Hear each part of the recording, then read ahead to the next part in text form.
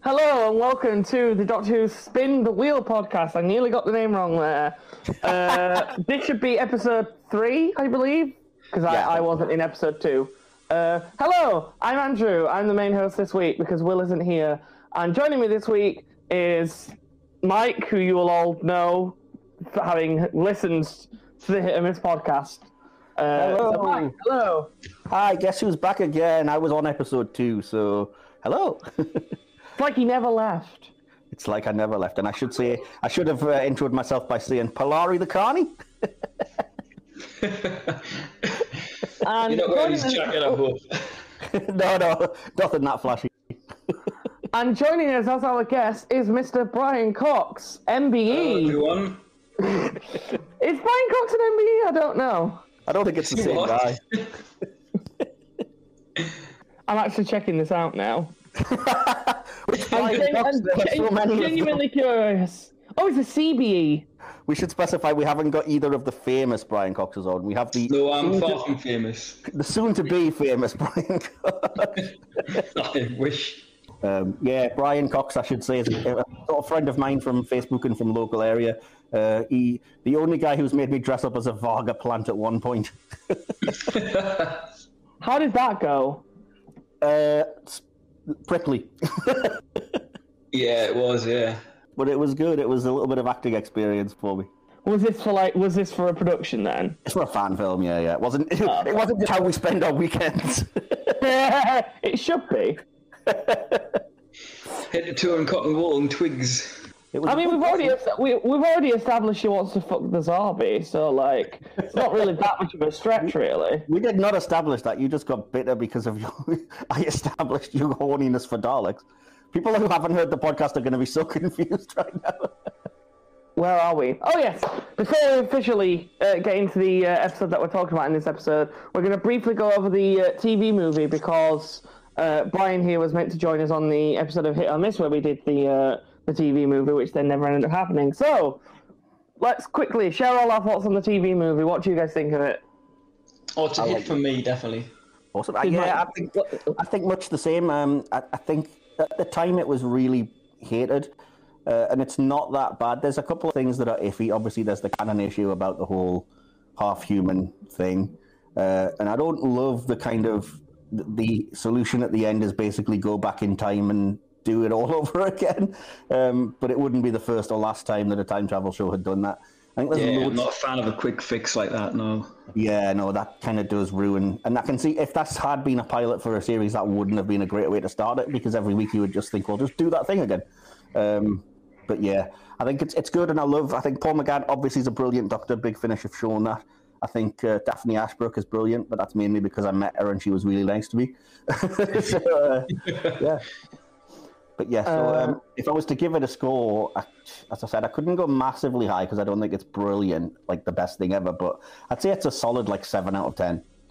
Yeah, I'd probably agree with that. I think I'm of a very similar mindset. I don't dislike it, it's fine. I have some form of attachment to it because it came out the year I was born. It's like a month older than I am, so... Oh, making us feel ancient.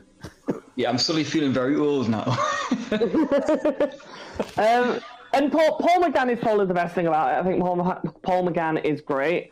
Yeah. I'm not particularly fond of Eric Roberts' portrayal as the Master, apart from for one particular line that me and Phil meme the shit out of all the time, and it's just him walking down those stairs going, "I always dress for the occasion." Everybody memes the shit out of that. It's marvelously camp, and I love it.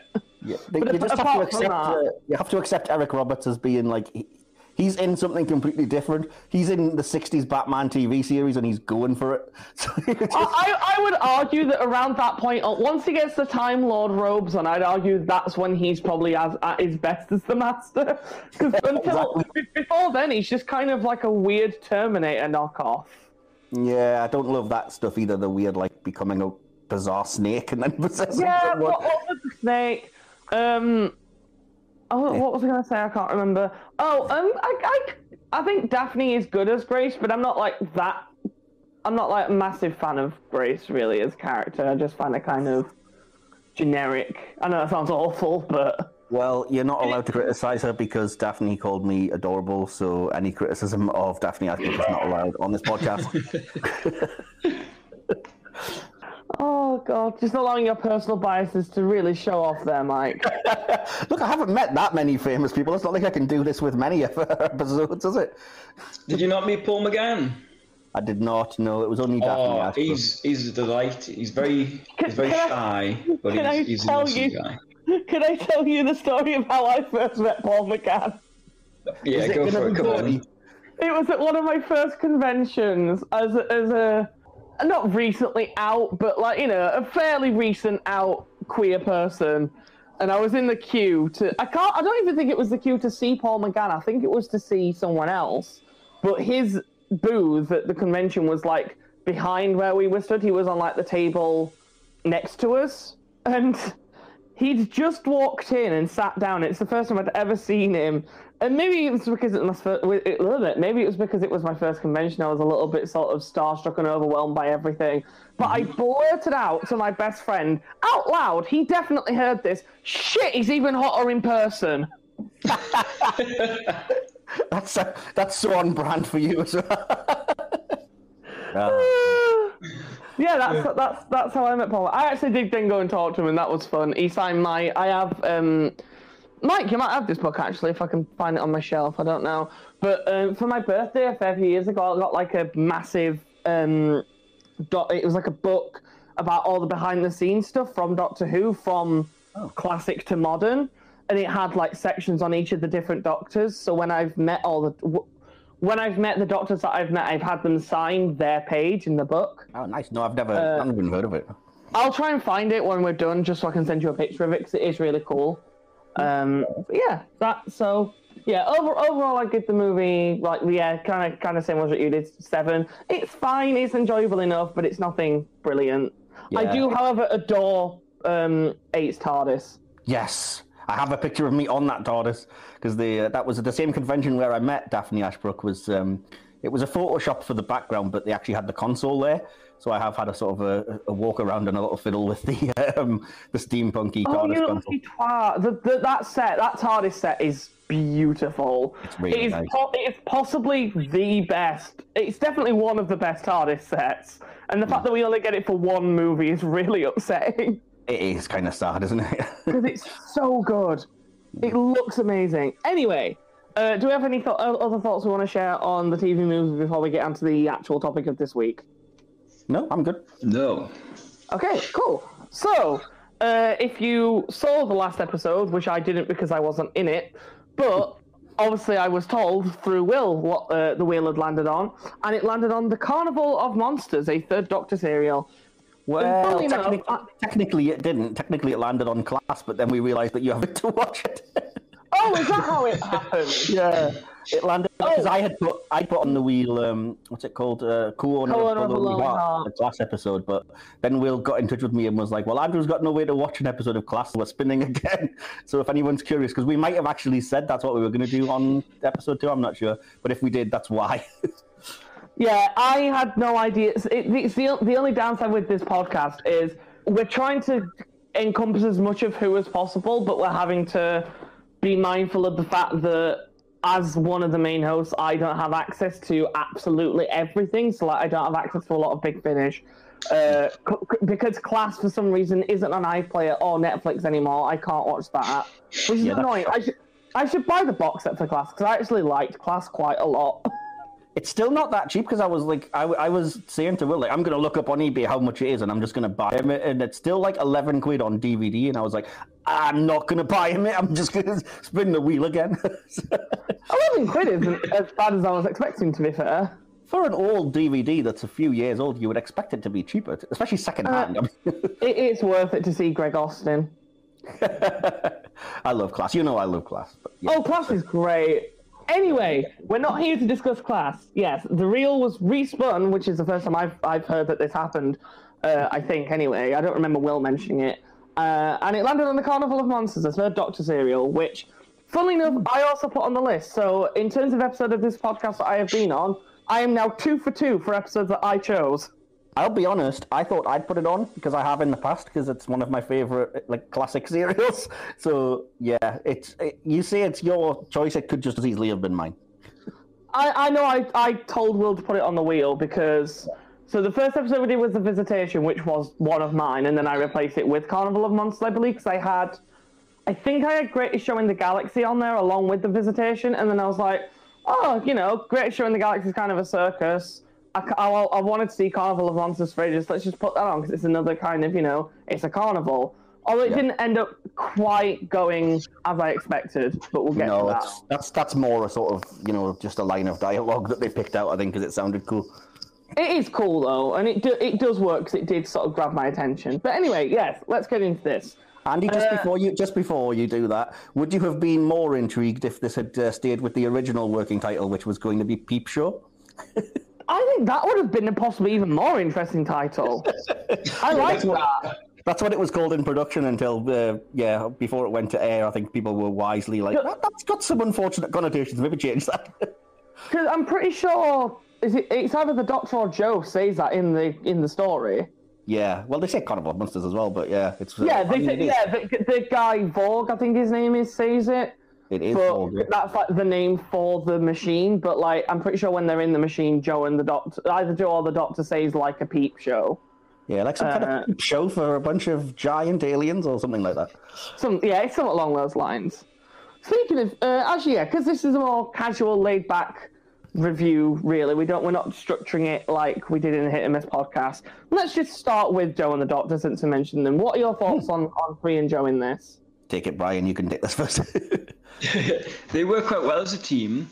There's a lot of explaining from the two of them that we don't quite get from the rest of the show. So the Doctor knows all about these machines, but not quite at first. And then after he realizes, we're in a Marconi scope, Joe's asking all the questions in typical Doctor Who style companion that we want to know, and it does just become, I think, a bit of a sort of a spoon feeding information thing. But apart from that, they work quite well. They've got that lovely thing the two of them had as actors and people in general, and they bring that to their characters. But I think they work quite well. Yeah, I agree. I think there's definite chemistry with Katie and John to start with. I see what you mean about, there's a lot of kind of explaining what it is and everything, but I didn't find it that distracting. But in terms of the actual two characters, I just love that Jo is surprisingly feisty, and she's just taken none of the Doctor's crap. Like, even at the start when she's like, you never admit you're wrong, do you? We're clearly on Earth, and I'm not backing down on this kind of thing. Yeah, they've literally had a tiff in the TARDIS. Exactly. But it's 20 quid, we're not where we are. Exactly. Yeah, but no, I think she's great in it, and she's never seemingly like a damsel in distress. She's always kind of proactive and looking for a way out, and we're gonna do this again, are we? You don't remember the last 5 minutes. It's not like, this is hopeless, where's the Doctor? But there is one moment at the end that made me laugh when the Doctor's been outside and then ends up back in the miniscope, and she's like, Doctor, where have you been? And his response is, Joe, stop asking stupid questions. I was like, that's not a stupid question, it's pretty fair. Yeah, that's a legitimate question, Doctor. I actually really enjoy... I completely get where you're coming from, and I don't think you're wrong at all. There is quite a lot of exposition dump via those two characters. I think I made a note of this. It's kind of similar to... And I don't mean this to rat on the current era, because we've already made our thoughts clear that we do like the current era, but it does kind of remind me of the current era at the moment, or with the way that the exposition was done. It was more the Doctor just explaining everything as opposed to allowing the audience to find out organically via what's happening. Yeah, if that makes sense. It very much reminded me of this current era. To be fair, I feel like this story could have been put in this current era and still work, to be honest. Yeah, I'm amazed that the idea of a miniscope has never really been revisited on screen. I know there's a River Song audio and probably there's other spin-off stories, but it's such a weird and crazy idea, and you can do so much with all the different circuits or whatever they call it, where there's different types of aliens, that it's like, why is there only one episode that's ever done this? In Midnight, the progression of all the characters, how they sort of turn against each other and become angry and paranoid, that's all very well in that story, but it would have been nice, I think, maybe in that one, if we found out that they were in a mini scope and someone was twiddling with those dials, that would have been a bit of a, oh wow, look where they are. Yeah. That was another bit I didn't love, was the fact that, like, I get that they can make them more aggressive by turning the dials, and I'm fine with that, but it's the fact that then when they turn them off, everybody just like, oh, well, fair enough, let's go back to dinner. And I was like, you'd still be wondering why you had them at gunpoint. And why have I got a sweat on? Fat lip. Yeah. Like, maybe it was just I wasn't fully paying attention. I was paying attention, so maybe I just missed it. But was it ever explained how they kept forgetting everything, like, every 10 minutes? They just said that they'd been, like, mentally programmed or something like that. It was vaguely explained in one line, but not really in any, like, real... Okay, For all the exposition, it was never really explained all that well. That might explain why I was still a little bit confused at the end how that kept happening. If it was just, like, a throwaway line explanation. I always enjoy Free and Joe's dynamic. I've always really enjoyed their chemistry on screen. I've seen quite a few of their stories, and yeah, they're always a delight to watch. I just love Joe as a character. Like, she's just so, like you said, she's quite feisty, but she's also just really nice, and it's really sweet. And she's just kind of a joy to watch with the Doctor. Yeah. Completely. And Katie Manning, a woman of many talents, because she provided the voices of the clucking chickens as well in part one. Can I just, that part with the chickens, I don't know why, but it made me laugh quite a bit. I don't know why, it was so silly, but it made me laugh.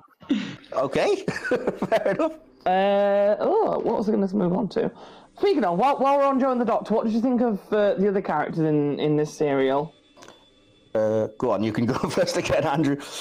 Oh, am I going first this time? Oh, I meant Brian, but yeah, you can. Okay. Actually, I'll let Brian go because I need to sneeze. Yeah, I like all the characters. I do think the costumes of the travelling showmen are a bit outrageous. I love it. They're a bit over the top. It's weird. They seem to match the interior of that city they go to, whereas all the other grey characters, if you like, they don't seem to like fit into it at all. As if the grey ones are the visitors.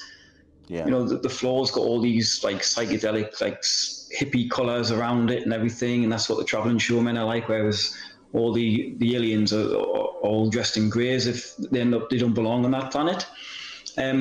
As for the characters in the machine, I think they work quite well. They believe what they're doing. You know, that none of them are thinking, "Oh, we'll play for laughs" or anything like that. So yeah, I think they work quite well. If anything, there's probably too many. Like each one seems to have a line, and another one has a line, and another one has a line. I'd probably like crop that down quite a bit.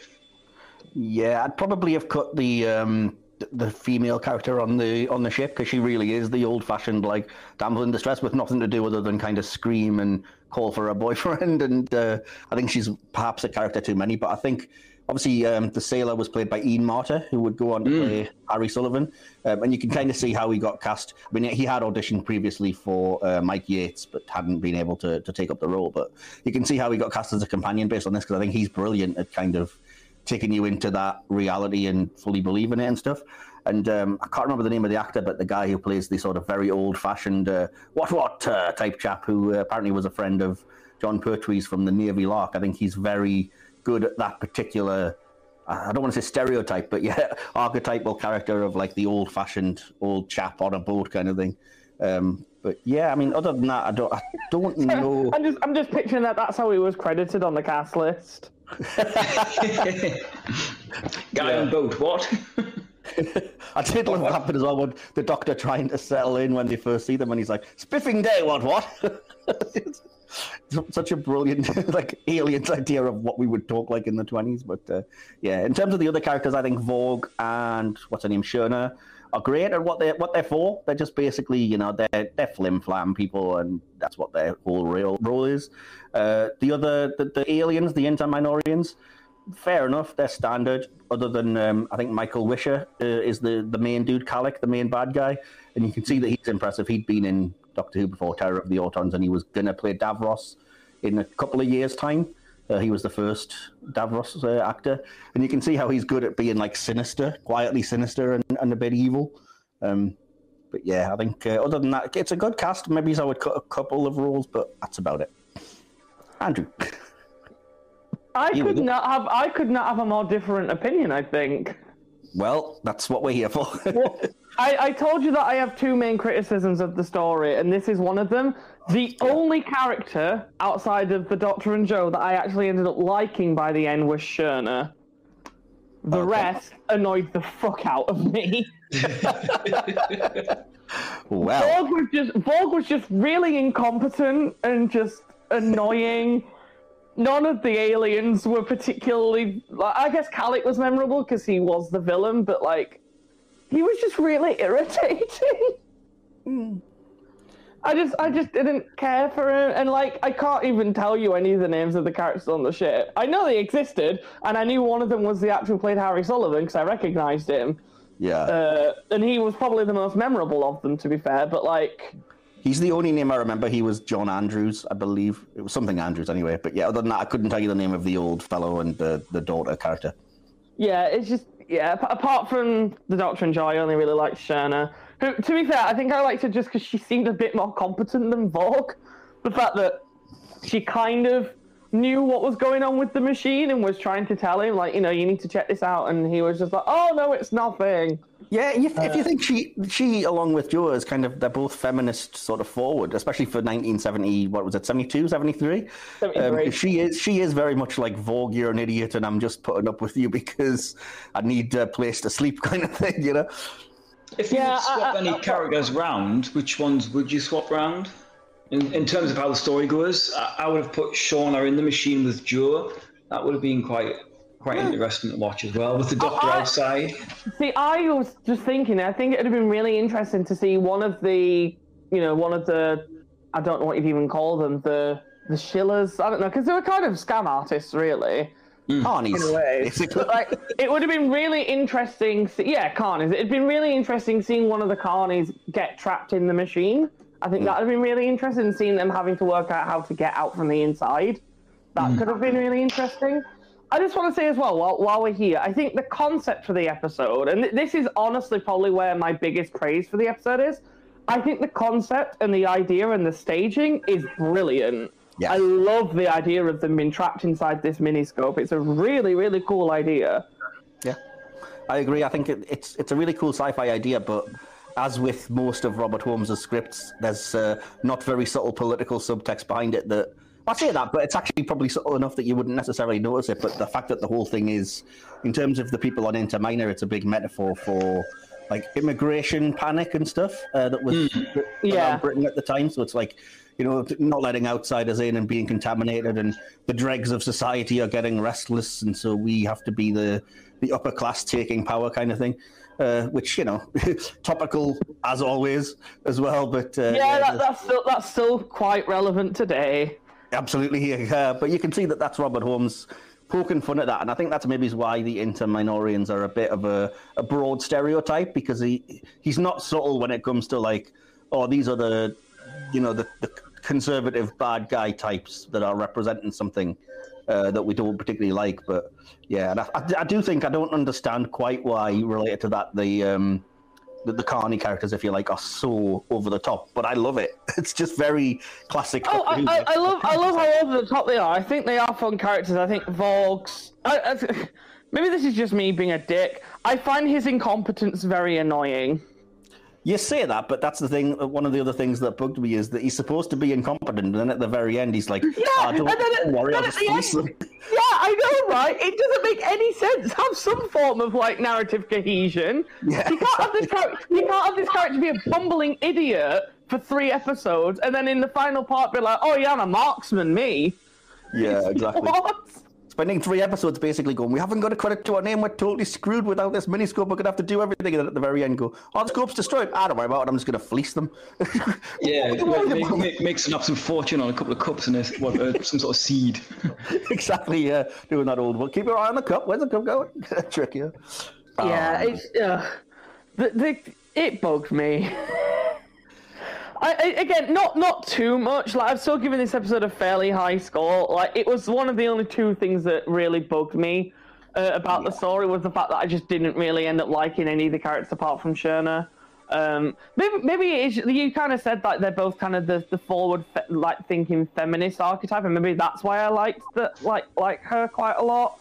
Yeah. I'm always a fan of the sort of feminist characters because feminism is important and strong female characters are fucking great. So yeah, I don't know. I like Chernev, didn't really care for the rest, but it's not too much of a detriment to the episode. I still did enjoy it overall. And kind of like how we already said, I just think the whole concept is really good. I love the idea of this. And again, like you said, I'm very surprised they haven't revisited it like in the show. I think it'd be really cool to see how they could tell a story using a miniscope in the modern era of Who, where we have much better effects. Well, yeah, I mean, you could use any number of like monsters and aliens if you wanted to. I mean, you don't have to, but you could as well as the different circuits. I mean, we got a 3-second shot of a Cyberman, and it was like, I'm intrigued. Show me what's going on in there. Like, who's in there with them? Are they just milling about? What's going on? That was cool. And speaking of things inside of the machine, what did you think of the Drashigs? We were just saying before you arrived on the thing, me and Brian, I love the Drashigs. I know they're terrible. They're a little sock puppety thing, but the design's just really cool. I just like them. Yeah, I really like them. I think I have an exact note. Just where was it? Yeah, my note is literally just the Drashigs look pretty damn cool. Like, it's a sock puppet, but like, I kind of love it. Yeah. I really like, and I don't know whether it was just the way they set it up or whatever, but the initial shot at the end of part 2 when the Drashig comes out of the mud, I think that's actually really quite effective. It's the same one that busted it comes storming out and then has this little quick twitch of its head as it shakes the water off. That's quite impressive, that. Yeah, it's really quite cool. The sound design. It just looks really cool as well. The sound is very cool as well. Yeah. Incidentally, I'm sure at least one of you knows this, but do you know where the name Drashig comes from? No. I don't. It's an anagram of dish rag, because obviously they were put in later as like a CSO thing, the puppets, but there was nothing on set to react to, so apparently somebody had a dish rag on top of a pole that they were waving about for an eye line. Somebody came to name them. That's where the name is. It's dish rag, just slightly with a couple of the letters altered to become Drashig. So, which I think is brilliant. 1, that's really funny. 2, I think Drashig's a really cool name. Yeah, it is. You wouldn't necessarily know it had come from somewhere like that. It's clever, whoever came up with it, but yeah. I kind of love that. That's great. I'm not sticking my hand in my kitchen sink again. I love the sorts of stories. I think there was one for... it was for Tooth and Claw in the modern era, where for Tennant and like the cast of that episode to react to the werewolf, I think the actor playing the werewolf had like something on his head that they tend to. it was, I can't remember what it was, but it was like something on his head vaguely in the shape of like a wolf's head, and that was what they were meant to look at to act to, and like it looks fine in the episode. I imagine the CGI isn't aged particularly well looking back at it now, but like, imagine being on set and just like running in terror from a man with like a pony on his head. I mean, it's the same with anything, though. I mean, there's tons of examples, but the one that sticks in my mind is, if either of you have ever seen the behind-the-scenes for the Hobbit movies, Benedict Cumberbatch in one of those weird, like, full-on pajama-type outfits that they use. Is this when he's, like, walking around with, like, all the dots on him and stuff? He's got all that on him, but he's playing the dragon, Mao. Yeah. He's literally crawling around, like, doing the things. But it's just a man in, like, a weird costume doing it, so it just looks so bizarre. And you're like, I get you're an actor and you're not embarrassed easily, but surely you must look at this and think, I look like an idiot. I mean, I'm not being funny. If you're in a room of professionals who know why you're there and understand why you're doing it, fuck it, I'd have fun with that. I don't know why I'd be embarrassed. Fair enough, I guess, but yeah, it's weird to say, as you're saying. It would be weird if you were acting alongside it. You're saying that he probably got paid like a couple of £1,000 that day, if not more, to crawl around on the floor in a suit with white dots on him. Oh yeah, no doubt he was crawling over that gold, thinking, "This is my salary." Probably, he probably earned about that much. Yeah. Anyway, Carnival of Monsters. No, I love stuff like that, but as well, I think it's a testament to how, like, sort of. Practical effects have come along nowadays as well, to the fact that if you look at again, taking. I mean, I know this was 1973, so we can't really hold it against it because the budget wasn't really there, and even if they did have a budget, they didn't have the technology we do today. But even just taking, I know this is a bit of a bit of a divergence, but I do want to mention it just because I think it's kind of cool. Like even if you look at like the werewolf from Tooth and Claw, that was like all CGI. Then look at like the Minotaur from the God Complex, which was a full-on costume. And even then, that was like holy shit, that was nearly 10 years ago. I know, it's scary. On a similar note, though, what did you guys think of the plesiosaur that randomly appears in Carnival of Monsters? I know, I was a bit taken aback when that happened, because I knew the Drashigs were in this.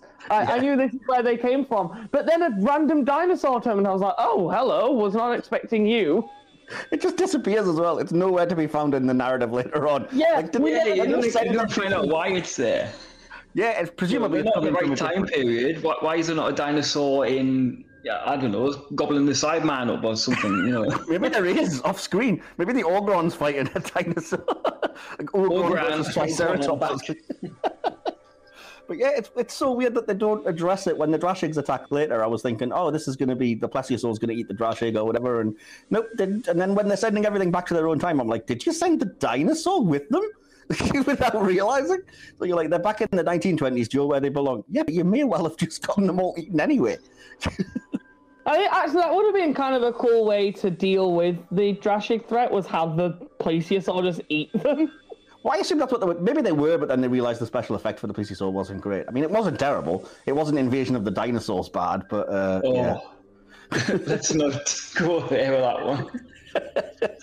It's an awesome story, that. It is absolutely flawless, I think. But them dinosaurs, I love all the old-fashioned movies like Ray Harryhausen's stuff. Yes, yeah. And when you can do that kind of thing, and then we're presented with whatever the hell they are in Invasion of the Dinosaurs, it's just like, when that comes to Blu-ray, I hope to God they just like to do some sort of thing. I don't care whether they like scratch the scene altogether and put a fresh one in, but it just. Well, they've done that on. I've just been watching through the Series 8 set, and they did that on Terror of the Autons. They've actually put in an actual like Nestine instead of just the blob of light that was in the actual episode.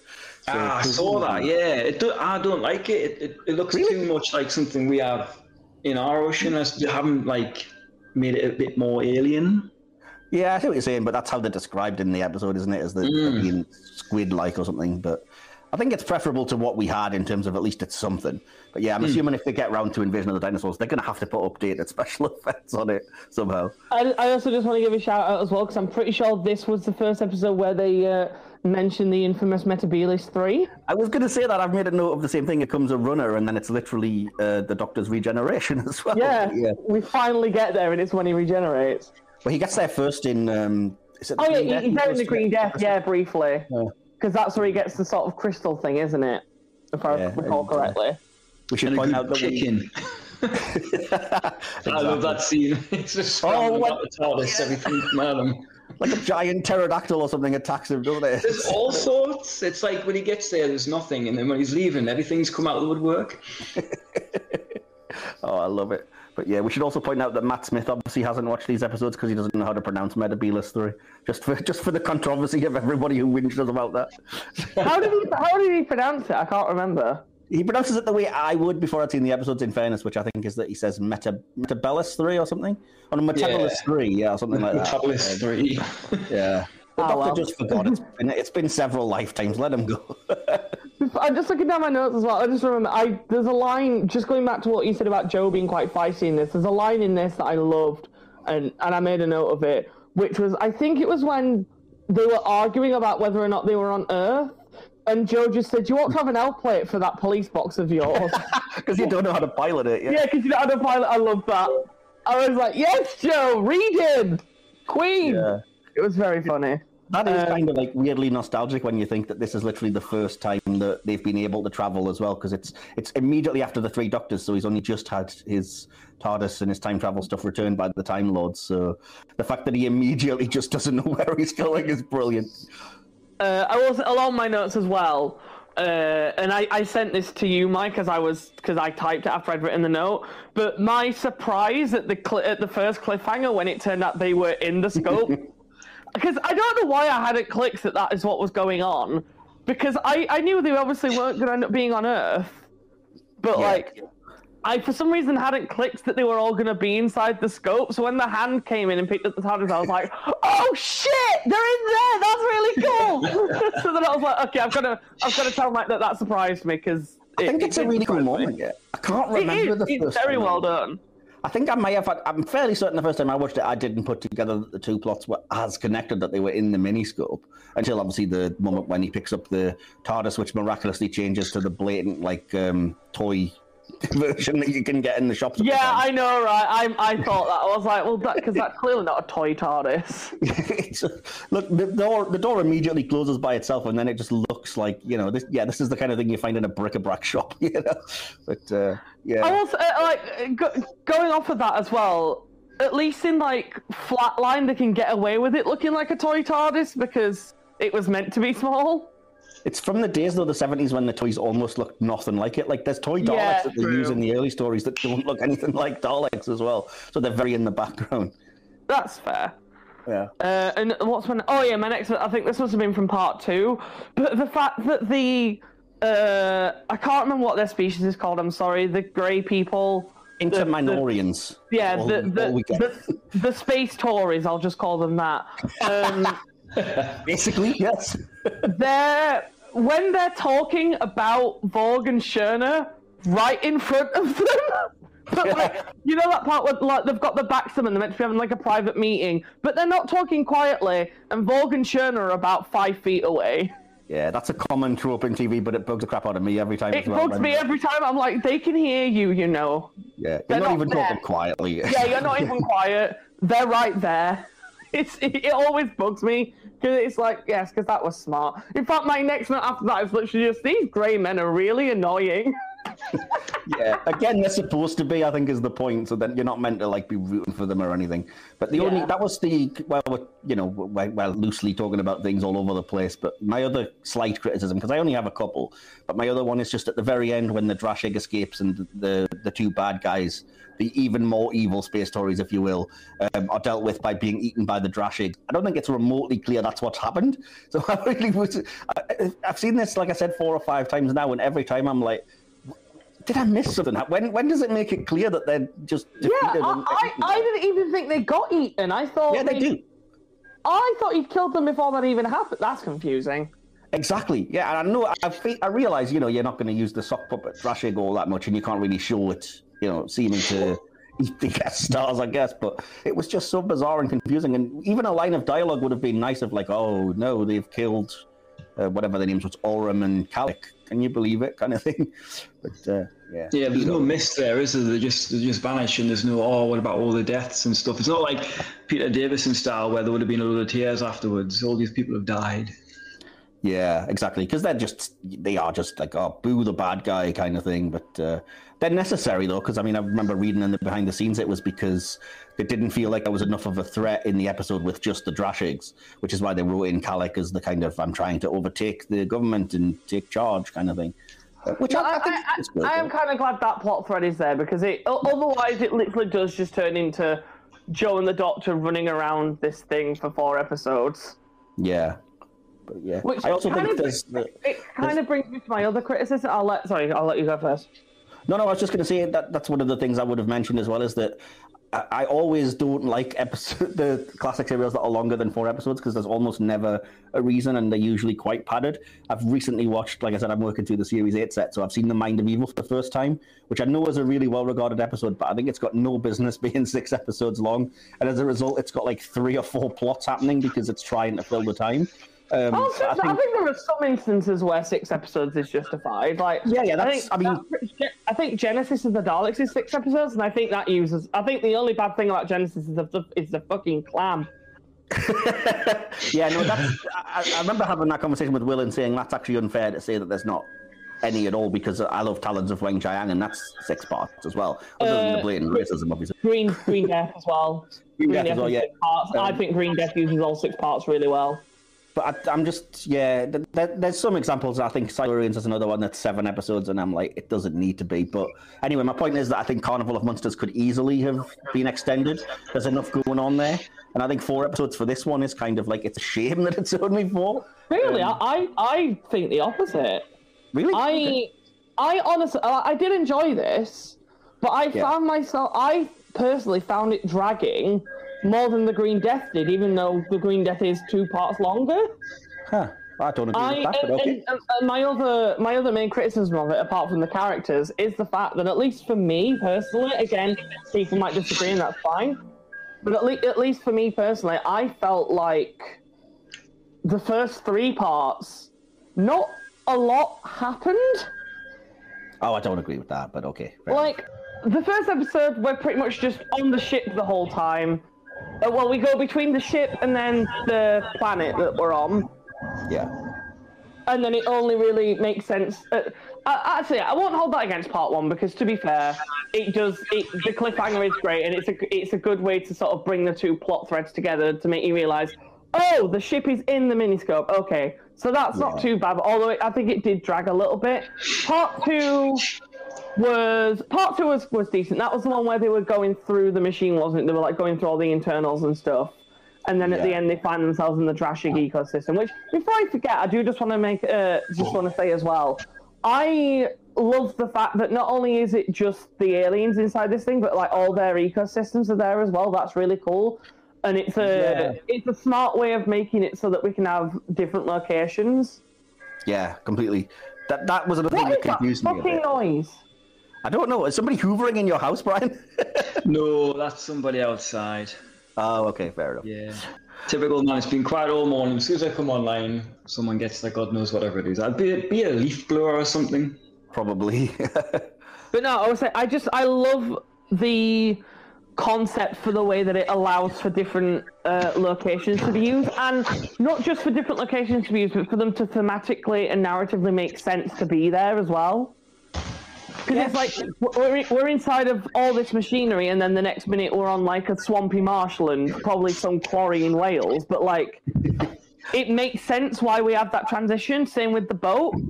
Like it gives us a nice variety of different settings to go through, rather than it just being the ship and then this one room inside of this planet. Because we never really leave that room, really. Yeah, but I think that's the thing, is that's exactly your point, which is the plot is really brilliant. It's such a clever use of these things.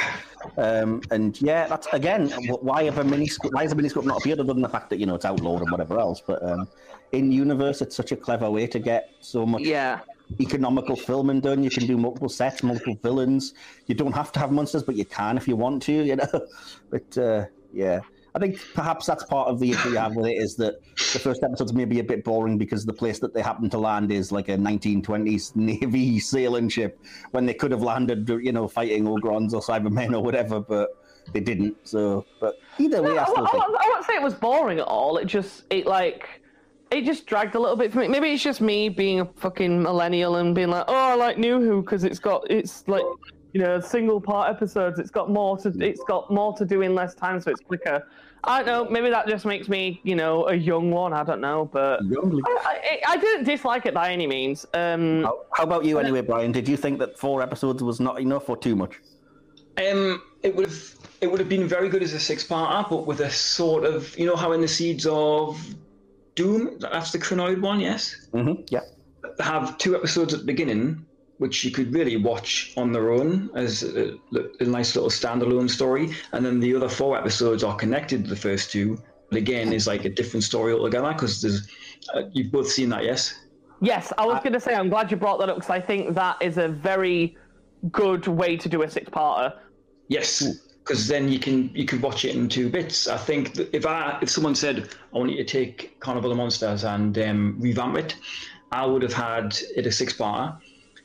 I would have had all the different creatures and characters that end up in the scope getting collected from their own different periods, and the Doctor's there for each one of them, as if he's following them to find out what's going on, why these people are disappearing from their locations, leaving maybe it's like a void in its space or something. And then when he finds out where they all are, we find out it's in this big sort of collection as the scope. And then you could have split it up a bit more, so you could have had maybe the first 2 episodes could have been two different time periods where they're all getting taken away. The third one feeds a bit more and finds out that we're getting closer to what is actually going on, and then the rest are, oh, we're in the scope, how do we get out of it, and all that kind of stuff. That would have been a bit more fast-paced. I think that'd be... I'd watch that. I think that'd be really good. I think that'd be a great way to do this as a six-parter. See, I like the structure as it is, but I would probably add a couple of episodes in the middle where we just explore the other circuits or rooms or whatever inside the miniscope. I think I can kind of go with that as well, because I think the reason I found that at least the middle, because I can't really remember a lot of what happened in part 3. Like, I remember the full story, it's just I can't remember what specifically happened in part 3. I just know that I was kind of getting a bit bored of seeing the same sets by this point. Yeah, part 3 was mainly just, oh no, the Drashigs are chasing us through the machine, I think, for the majority of the time, isn't it? I did like the scene where the Drashigs sort of break into the other ecosystems. Yes. Like, then coming through the boat was quite cool. I love that, yeah. That was very well done. And again, even when they break out of the scope, I think it's for what they had at the time, I think it is well done. And overall, I did thoroughly enjoy it.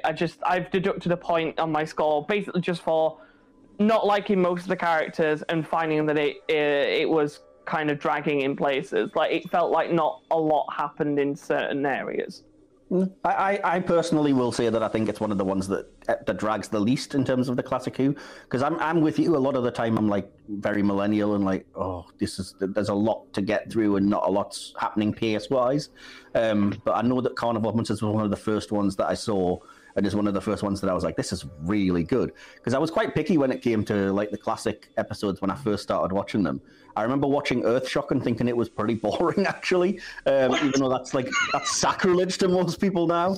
But at the time, I was just like, I mean, this is right after I'd watched like Rise of the Cybermen and everything, so I was expecting way more to happen, I guess. To compare how much better I do think this is, though, or how good I do think this is, the first episode of this podcast that we did was The Visitation, which is the exact same length as Carnival of Monsters. Yeah. This is so much better. My God. Even if it did feel like it was slow in places, the pacing is nowhere near as bad as it is in The Visitation. My God. The Visitation as well has like such a limited amount of sets. It's pretty much just the same woodland path, the same house, and then at the end we go... Sorry, I'm laughing again at the fact that their base is in a bakery. And then we just get to the bakery. It's so silly. That story was so silly. But yeah, I did thoroughly enjoy this.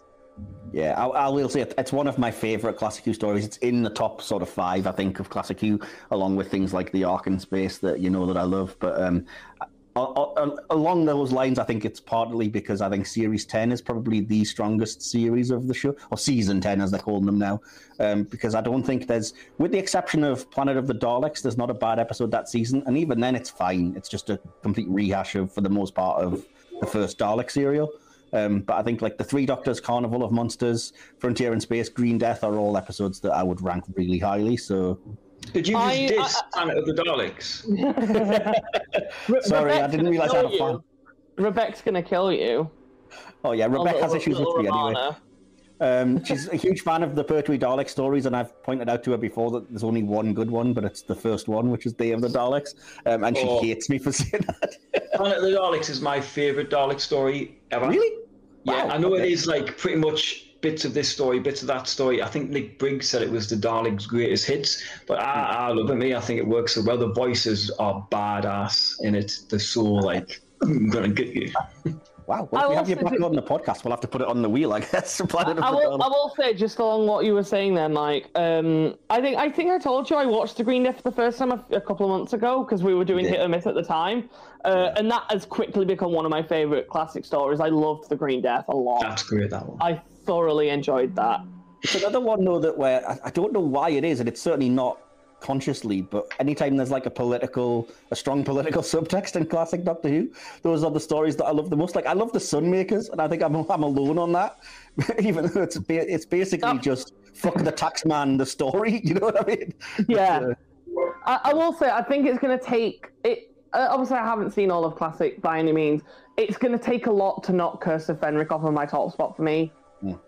Fair enough. That's a very good story. But for those of you who don't know, Curse of Fenric is my favourite classic story. I adore Curse of Fenric a lot. I love Curse of Fenric. I think it works very well. It's not really a downside to it, but my all-time favourite, one of my all-time favourite horror movies is The Fog by John Carpenter, and it's exactly the Curse of Fenric. The Fog came first, followed by Fenric. It's not as if Fenric's a rip-off of The Fog, but if you like Curse of Fenric, I strongly suggest you watch The Fog. I'm very bad with horror. Anything else we want to say about Carnival of Monsters before we wrap up? Just because I'm aware that Brian doesn't have that much long left. That was good English, Andrew. Well done. Let me just see my notes and then I'll get through it. Just again reiterating, I think the plot's great. It's fantastic science fiction because it's political subtext, but also with a cool science fiction central idea. My only other criticism, the ending is a bit too rushed, but we've kind of been over that. And the only other thing I had was a brief behind-the-scenes story in case you guys don't know this. If you have, by the way, got a chance to get the Carnival of Monsters DVD Special Edition or the Blu-ray set, you should, because the commentaries and behind-the-scenes stories are great. But there's a great story about how the boat they were filming on that was supposed to be the SS Bernice was a ship that was getting decommissioned, and John Pertwee, was a big Navy fan kind of thing. And they had a rare, brass compass on this ship that Pertwee had become convinced was going to get scrapped with the ship. So he basically he half-inched it. He took it for himself. And then at the end of one of the shooting days, everyone was like, where's this compass gone? We were going to auction everything off on this ship. This is a priceless compass with we can't believe what's going on. And Pertwee, really embarrassed, was like, I'm sorry, it's in my bag. I'd kind of took it for myself. So he had to put it back. Which I think is just, I would love to have been there just for that moment. That's kind of adorable. I love the idea. I love the idea that almost every doctor, when they leave the show, takes they usually get to keep their sonic screwdriver and maybe part of their costume, and John Pertwee just walks off with this compass. Doesn't give a shit about his screwdriver. He just wants the compass. Yeah. The only other thing I will say as well before we go, if anybody's curious, I have got the translation of the Polari language from episode 4 because I'm just that geeky and I found it online. So if anybody wants to know, the first line, Polari the Carney, is do you talk the carnival language? Vada the Bonapolone is look at the good-looking young girl, and Niente Denari here, you Jills, is no money to be made here, And yes, it is actually a real language, and apparently John Pertwee was a huge sort of speaker of it and loved that it was written into the script. So there you go. Wait, so that's an actual thing? They didn't make that up for the show? Yeah, Carney Polari is actually a language from Earth. It's the way old Carney folk used to talk to each other. It's an actual thing. Okay, I have a lot more respect for that scene now, because when that first happened in the show, I was like, oh my god, what is he doing? I didn't know that was real. That's actually really cool. I'm glad you told me that. Yeah, it's weird, but... That's actually really cool. Brian, do you have any final thoughts? I love the story. It gets an 8 out of 10 for me. Apart from the flaws I've mentioned, I don't think it has anything that's cringeworthy. It would have been nice as a 6-parter, a bit more mystery in there. But other than that, I think it works very well. It's one of them stories which great to me because it has a one-hit wonder, which for me would be the Drashigs, like with the Ark in Space. Mike mentioned before, the Wirren, never seen again. But 2 monsters that I think would have been very good in later Who. I know Big Finish have picked up with them and have proven that they do work, even on audio. If they work on audio, with today's technology, they're definitely going to work on screen. But apart from that, I think it works well. It's great. The Drashigs do get an appearance very quickly in one of Joe's nightmares is it Frontier in Space? Yes, that's yeah. But yeah, that's really, they deserve to have come back. You're absolutely right. I think it's funny that the 2 you listed there, being the Drashigs and the Wirren, are both monsters that infamously have really bad costuming.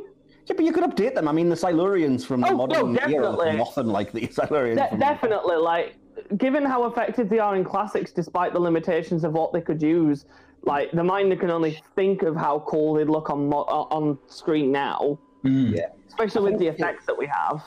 You'd be unlikely to get the Wirren because I think nowadays people would call it an Alien ripoff, which is a shame because Ark in Space did come first. But I'd love to see it. Yeah.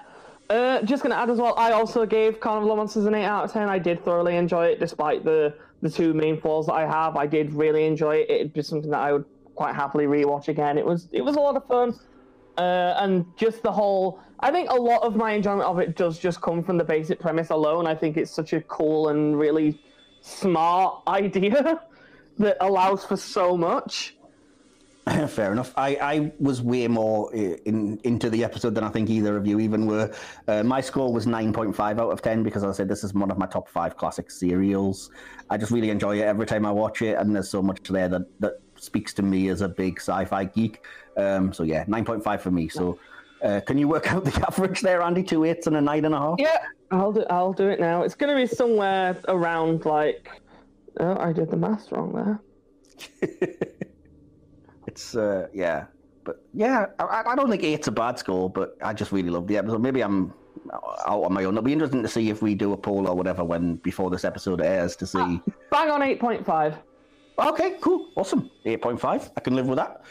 So yeah. Is there a way that I can show the wheel being spun on here? I'm not sure. No, well, Will didn't bother because we don't want to ruin like what all the others are that we haven't picked in case they go back on. So just do it and then announce what's going to actually be if that's cool with you.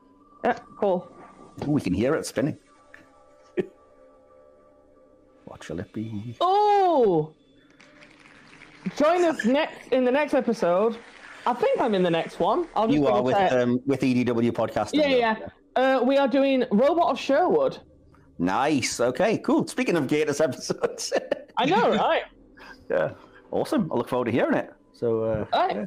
Thank you for listening, everybody. Yes, thanks for agreeing to come on, Brian. And I know I've had you down on the list for a while, so we finally got around to having you on and talking about good Thank you very much for having me. Awesome. And Andy, thanks for hosting. Thank you. I hope I did an okay job. I was a little bit all over the place. I'm still not used to this format yet. No, I think it's good because we've only taken we've only taken an hour and a little bit, which is perfect, rather than when we used to be doing 3 hours. My scene notes and we'd go on for 3 hours. So. In all fairness, I think my favorite episode that I did with you guys was for Asylum of the Daleks, and that was just because it just turned into absolute chaos. We spent like an hour and a half, maybe nearly 2 hours reviewing a 50-minute episode. What did you give that one? I think we all gave it an 8, didn't we? An 8? Yeah, I think so, yeah. I really like Asylum of the Daleks. Oh, no, it's not one of my favourites. You're going to have some disagreements here because we all liked it. What would you give it out of 10, Brian, then? A 3. Oh, that's bad. It's funny, if I ever give a Doctor Who a bad rating, it's because, I don't know if it's me just having like my sort of view on how I would have done it, but... I watch something and I think, it's got so much potential for this, that, and to that, and they don't use it, like Paradise Towers, which could have been absolutely really creepy and scary, and instead it's just like watching a bad pantomime. Then it'll always get a lower score. And if they have Special Weapons Dalek on screen one more time and do not have them open fire, I'm going to cry. Resist the urge. I just want to ask before we go, and just because she's kind of relevant to the story we just mentioned, thoughts on Clara? I like knowing people's thoughts on Clara. Oh, I like the first one that you see in Asylum of the Daleks. I like the version of her that was in The Snowman, where she's the maid. But the rest of it, I think by that time it's a bit all over the shop, and I don't quite get the character. I think once we get proper Clara, if you like, and she's on board the TARDIS all the time, it's just a nag. Like, I'd have dropped her off on the nearest planet and just disappeared. Like, there you go, love. I'll come back in an hour, and then. I love that you've got strong views. Even if I don't agree with your views, I love that you've got strong views and you're not afraid to go there, man. That's awesome. No, it's fun. Well, we should let Brian go. He's got work. Yeah. See you later, buddy. Thanks for coming on. Thank you. Awesome. Yeah, thanks, man. Take care. Thank you for listening to this episode of the Doctor Who Spin the Wheel podcast. I have been Andy. This has been Mike. And join us in the next episode where me, Will, and... Is it the EDW? It's EDW podcast, yeah. It is EDW podcast. EDW podcast, that's it. EDW. I know the letters are E, D, and W, but I can't remember which order they go in. Where we'll apparently be giving our thoughts on the Robot of Sherwood. Robot of Sherwood, yes. Should be fun. Do you like the Robot of Sherwood before we sign off? I don't hate it. I wouldn't rate it particularly highly, but again, it's one of those that I've seen, I think, maybe once, twice at most. And there's moments I like. I like the kind of humorous interaction in the cells with the Doctor and Robin Hood being all trying to one up each other, pissing contest basically. And I love the ending, which is basically that the power of myth and we can be heroes whether people believe we exist or not, kind of thing. Is a really cool angle on that, but the majority of the stuff in between is not great. I think Ben Miller's terrible in the episode playing the sheriff. Right. I'll let you go then, Mike. No worries. Well, enjoy everyone. See you next week. Bye. See you later, buddy. Bye.